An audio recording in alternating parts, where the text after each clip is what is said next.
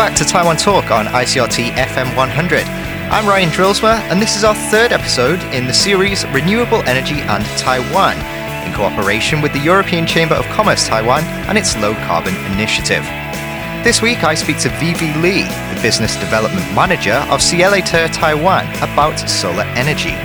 Ciel, Terre has been contracted to install a number of medium and large-scale solar or photovoltaic projects across the country. But the company's specialization in Taiwan is floating solar panels, something it became involved in over the past 10 years, as Vivi explains. In general, at the beginning, probably about 10 years ago, we were only more familiar with like rooftop solars or ground-mounted solar. That's where we thought of that we can put solar. But especially for a country like Taiwan, it's we have very limited land spaces. But we have a lot of water spaces that's being not unused, or they are used, but they could have some more value on top of it. So we start to think, how can we have solar power plants without taking too much space of the land or the rooftop, since they're limited? That's when we start to think about water and floating solar. So we're trying to use the space that's not being used. And by putting solar panels and floating systems on the water, it doesn't really affect what it was supposed to be. So, for example, if it's supposed to be a reservoir, after we put floating solar on it, it can still be a reservoir. Or if it's a detention pond, after we put floating solar on it, it can still be a detention pond. Tsai Ing-wen's administration has ambitious goals for Taiwan's solar energy generation capacity. The government is hoping to reach 20 gigawatts by 2025, and Vivi estimates the country's current capacity as between 6 and 8 gigawatts. But just how much is 20 gigawatts in terms of everyday energy usage? So for people out there that might not have a really clear idea about what is gigawatt, let's just say, according to Taipower, what you are using in every household per month, it's about 290 du. Taiwanese we call it du, so it's kilowatt hours every month. And 1,000 of the kilowatt hours equals to 1 megawatt. And then 1,000 megawatts, it will come down to gigawatt. So it's a lot, and it's very sufficient for us to replace a significant amount of other energy sources to renewable.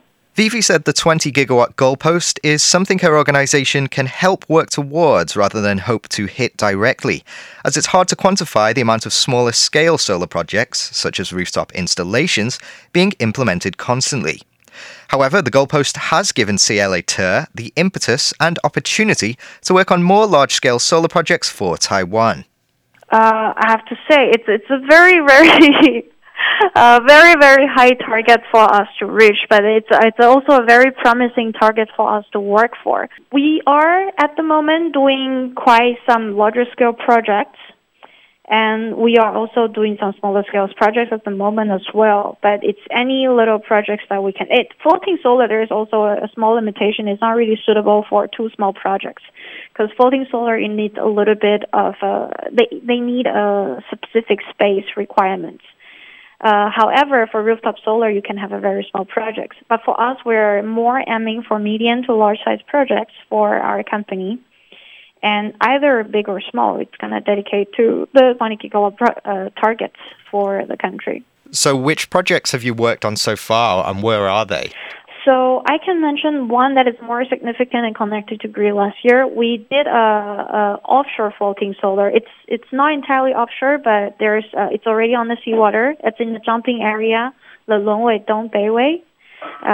If you pass by the Road 61 right now through the Zhanghua County, you can actually see there's a huge floating project over there, and then Ciel is responsible for 88 megawatts of installation of the Lonwei Dong project. That's one of the biggest ones. It's really challenging. It's our first big step to be a little bit more closer to any offshore possibilities in the future. And there's also a lot of detention ponds that we're doing this year across Jiayi, Kaohsiung, and Zhanghua these days. They were detention ponds, and Very luckily, right after we have installed the solar power plant, it comes to a really sudden rains in the past couple of weeks, and then these detention ponds work its way even though there's floating solar on it. Which projects are you currently working on? For moving forward for us, we'll be aiming for more larger scale projects or fishery PVs that we're currently working on. We are putting a lot of emphasis on and a lot of energies on fishery PV, not just because it's a country policy, but because from doing floating solar, it's for Ciel to believe in the value of the land can be used not just for one purpose. So fishery PV serves this purpose, and it met what we trying to bring to this world.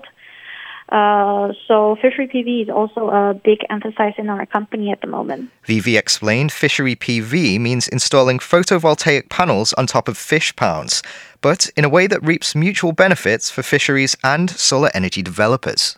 It's about combining the fishing activities and the solar activities in one pond.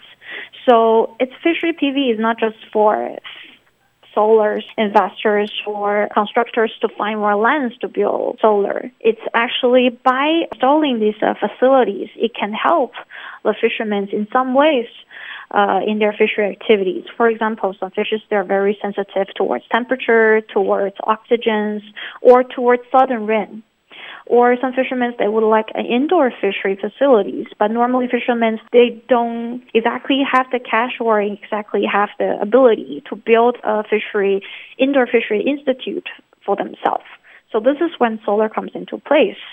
Our racking systems or our floating system can be served as a shadow for them to rest underneath, or as a rooftop to prevent the sudden rain, or as a temperature stabilizer so that it's not exposed directly to the sudden temperature change or the sudden wind change. That will all affect the fisheries activity. So we're trying to serve as a supporting roles in this fishery PV development. We're hoping solar can support fishermen to achieve what they couldn't do before. And then also by developing solar, since solar is a more stable revenue than fishery, we are hoping to lower their risk and also share a bit of their financial burden when it comes to, let's say, land rental or any new facilities they're trying to implement, or even some monetary assistance, not for the solar, but for the fishery activities. So we're hoping that we can act as their assistance to make fishery more stable, lower risk, and at the meanwhile, we can also have build renewable energy on it. I asked Vivi if there's a chance floating solar panels could have negative impacts on the environment. She explained Ciel Terre uses specific materials to build its panels that do not allow toxic substances to leach into the water.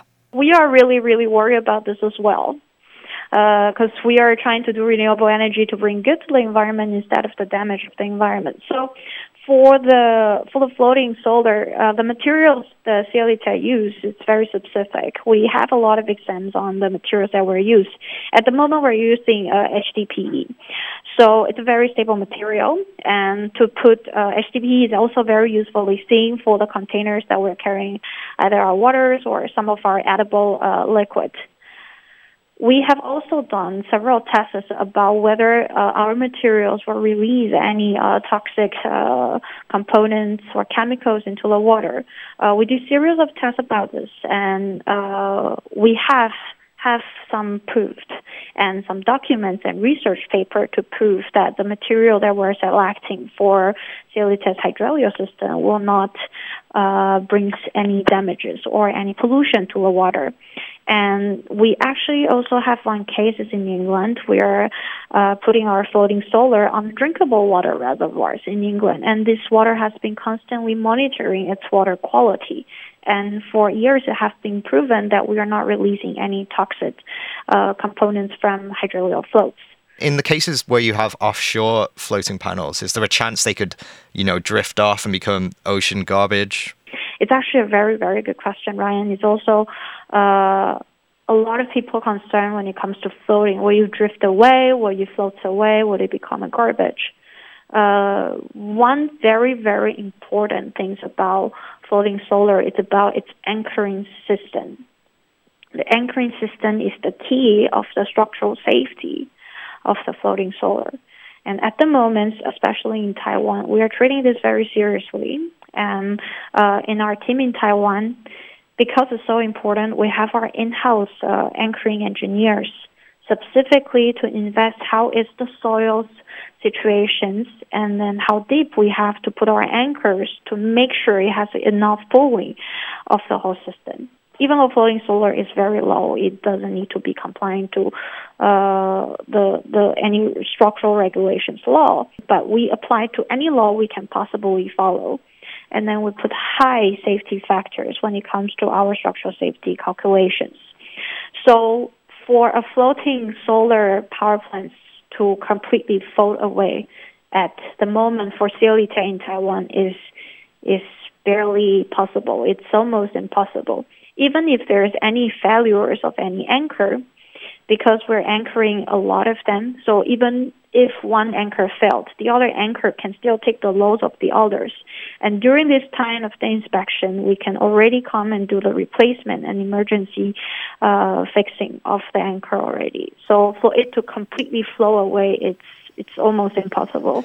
And Vivi said Taiwan has been helpful not only in creating a positive investment environment for solar energy developers, but also in facilitating the maintenance and disposal of solar panels. Yeah, actually, Taiwanese government at the moment, they're coming up with a lot of really good, it's only coming up, right? A lot of really good policy are coming in place right now. So for the floating solar part, for floats, it's HDP, it's like plastic. It's the same idea as you recycle plastic. You can also recycle our floats.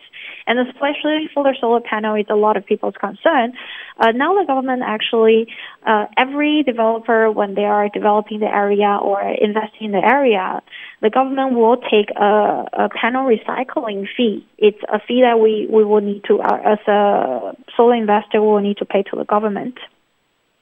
And then the government will use this fund to set up different recycling stations, specialize and verify them for a solar panel disposal.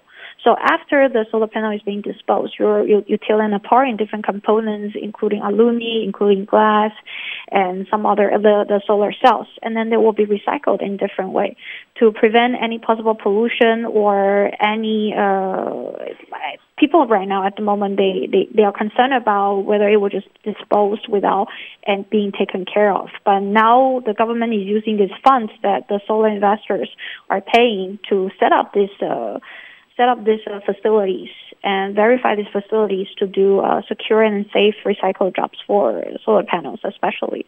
We're really grateful for the Taiwanese government. They really have been pushing the renewable energy policy ever since 2016. And we would hope that as an investor, we will hope that this supportive attitude can be carried out regardless of which party or regardless of each region of Taiwan. And we're also hoping this feed-in tariff can last for longer, or the drop of the feed-in tariff every year can be slightly lower. It's a better incentive for us to keep on investing in bigger projects and developing in bigger projects of renewable energy in Taiwan. Okay, that's great. Well, thank you again, Vivi, for talking to us today. It's been very informative and it's been lovely to speak to you. Thank you, Ryan. Thank you for the call. That was Vivi Lee from floating solar panel developer Ciel Terre, joining us for the third episode of Renewable Energy and Taiwan, produced in conjunction with the European Chamber of Commerce Taiwan's Low Carbon Initiative. Thank you for listening. I'm Ryan Drillsma, and join my co-host Trevor Tortomossi next week for an all-new episode of Taiwan Talk. Hi, I'm Ryan Drillsma. And I'm Trevor Tortomossi. And we're the co-hosts of Taiwan Talk. You can catch our show on ICRT every Monday during the 8 a.m. and 7 p.m. newscasts. Or you can catch us on Apple Podcasts, SoundOn, or wherever you might usually find podcasts. New episodes are uploaded every Monday night. Thanks for tuning in, and we'll be back next week with a new guest.